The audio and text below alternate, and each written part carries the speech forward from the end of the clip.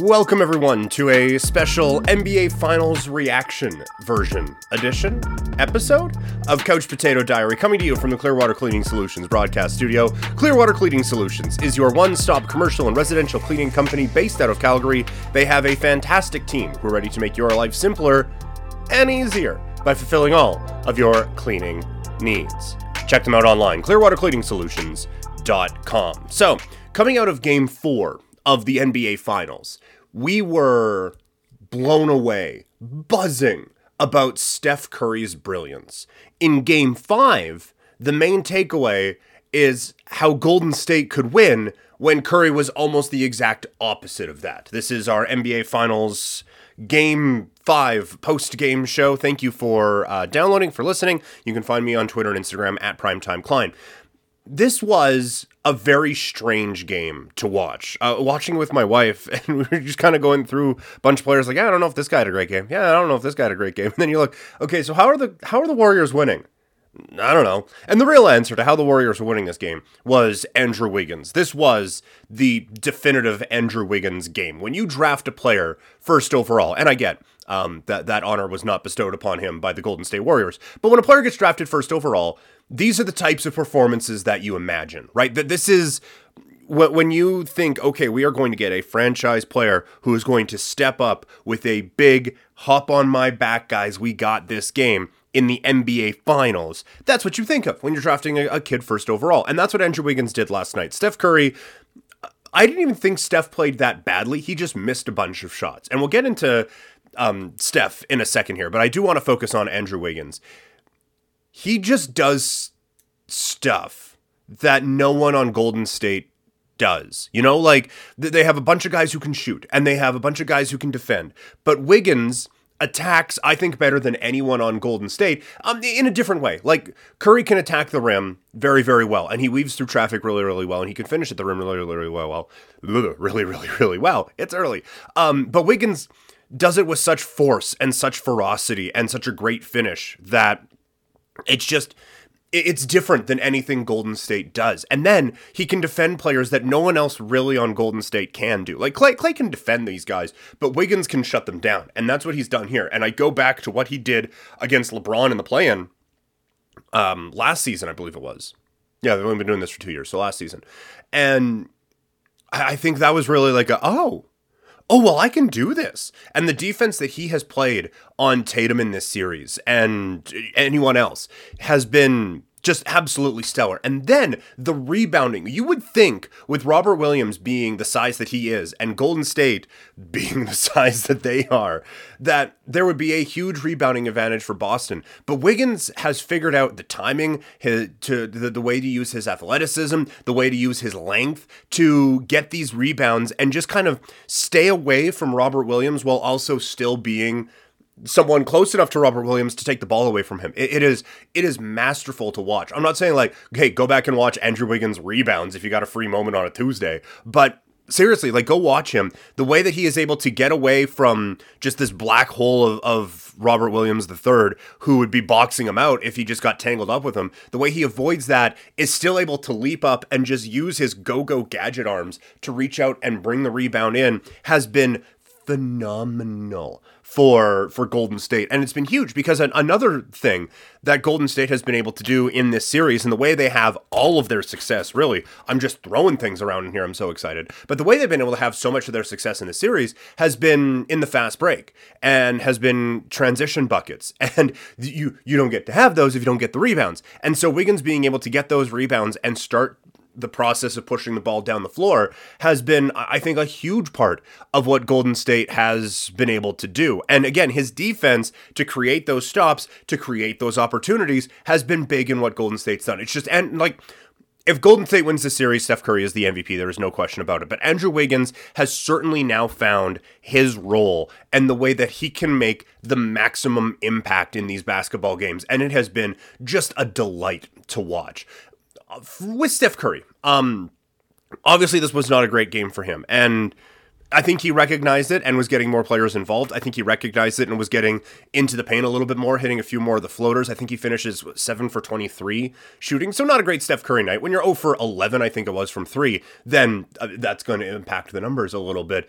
The problem with Steph, and it's just that there is no player like him ever, right? So you have to kind of judge it on a curve. But the problem with Steph is when he's not going well, or I guess when other players aren't going well, there are certain shots you want to see them take to try to get back into that rhythm. And with Steph, he's pulling up from just inside the logo. It's like, okay, well, this is open for me, so let's see if this one goes in. And it's just missing, and it's just off. And it's like, man, when those shots are going in, and when you got it going, it's great. When those shots aren't going in, if you were anyone else in the world, we'd be killing you right now. Steve Kerr would have you stapled to the bench. It would be whatever the next strongest adhesive from staple would be, he would have you that to the bench. Like, it's some of the shots he was taking last night. I was like, what the hell? It's obviously not working for you. Do something else. And then he did, and he get in the paint and hit a floater and it'd be fine. And it's him, right? Like, it's, if anyone else, if Fred VanVleet was 0 for 8 from 3 and he pulled up from the logo and said, oh, fuck it, let's see if we go from here, I would lose my mind. Lose my mind. But it's Steph, and he can do those things. A couple other, before we get to what's going on with Boston, a couple of other notes for Golden State. Klay Thompson's back. Welcome to the series. The last couple of games, he has found his stride after, like, it's been a complete 180. It was I don't know if they could play him in this series, to now, I don't know if they can take him off of the floor. Again, defensively, he's been stellar. And offensively, he's more comfortable handling the ball. He's more comfortable penetrating. And his shot is there. Like, everything that you think of Klay Thompson, I don't know if it's at 100%, but it's at about 95. And that is great. And it's one thing we talked about in the Raptor series against Philadelphia. You knew Joel Embiid was going to be the best player in that series, but Toronto could not afford to have anyone else be the second best player in this series. I think the same thing goes here. You kind of know at this point, Steph is going to be the best player in the series. Boston needs to have 2, 3, and 4. They need Tatum, Brown, Smart, Horford, whoever, to be the next guys. They can't afford to have Golden State have the 2 or 3 best players in the game at any point. And that's what they had in this last game. And it's like Klay, to see him back on this stage has been really great to see after the injury against the Raptors in the 19 finals and working his way back. It's been a treat to watch. The game really turns with Jordan Poole hitting that buzzer beater at the end of the third quarter. And again, it's a Wiggins rebound and a quick outlet that kind of or it wasn't a quick outlet because Boston was trying to get in his way, but to be able to hit that late, I thought really that was, the score was still very much in doubt, obviously, but that kind of felt like the dagger, they're not going to win this game now.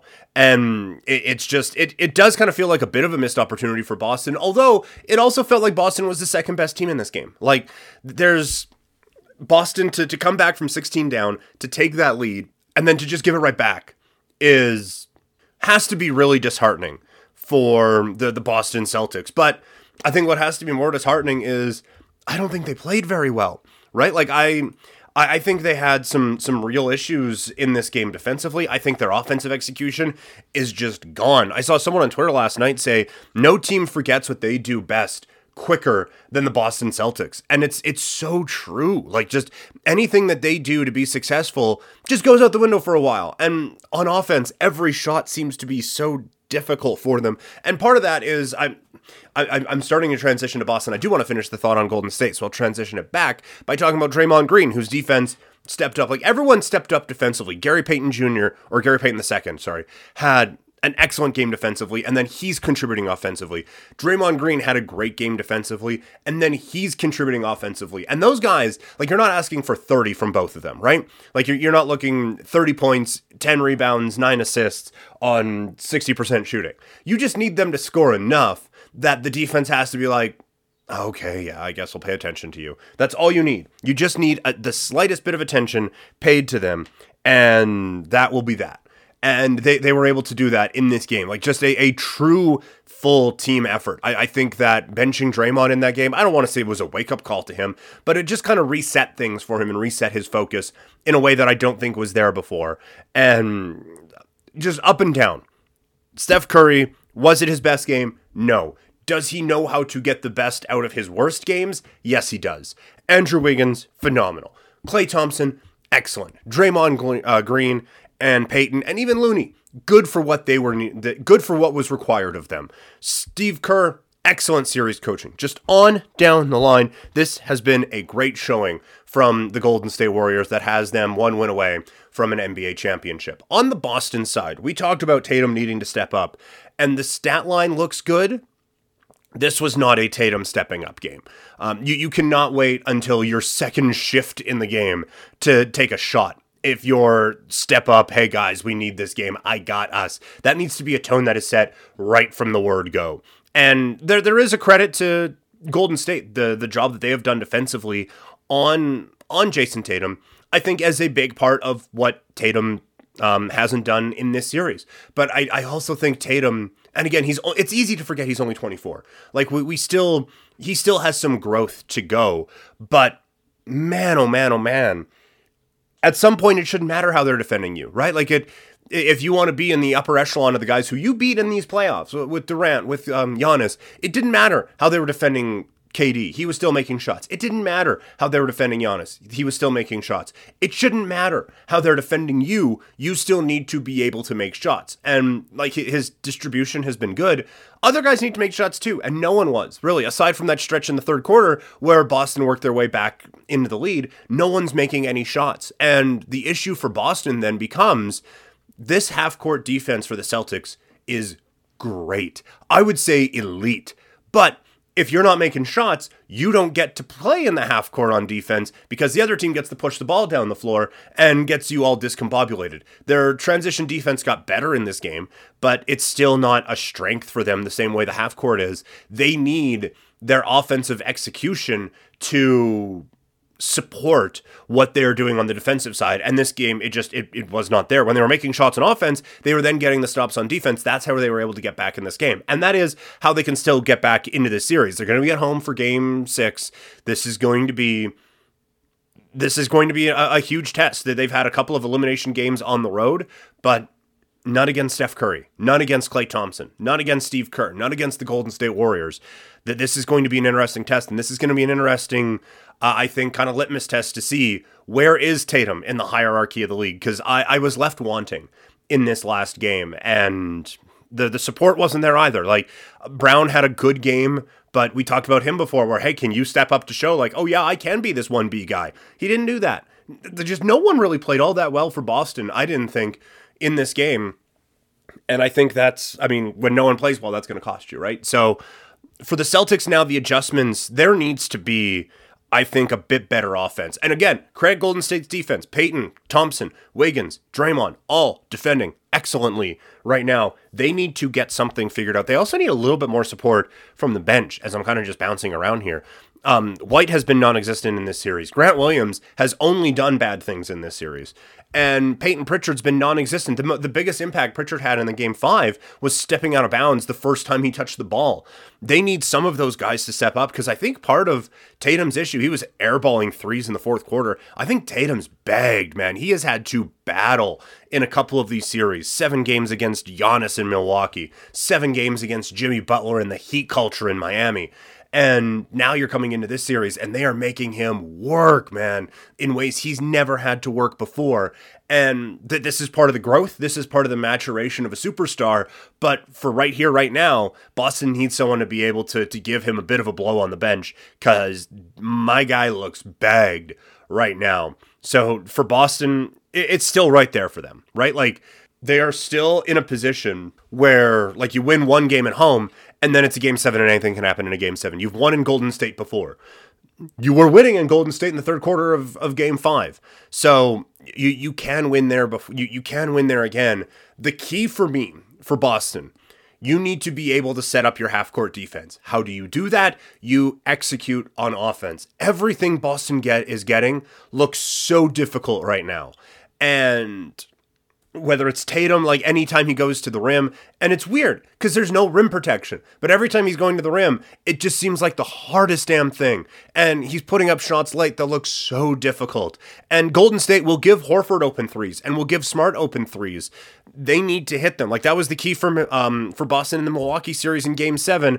Milwaukee decided, we will allow these guys to beat us, and Grant Williams did. They're going to need someone to do that in this game, but the main thing for me, whether it's getting great shots, or it's this, or it's that, or it's whatever, Tatum needs to be the guy that we saw in the first 3 rounds. If he's not, Golden State is celebrating the continuation of their dynasty on the home floor of the Boston Celtics in a couple of nights at TD Garden in Game 6. This series has been a blast. Talking about it with you guys has been a blast as well. Coming up tomorrow, we're going to have our Stanley Cup Final, preview show. So stay tuned for that. Quick one today, but I had to talk about this game because it was so much fun.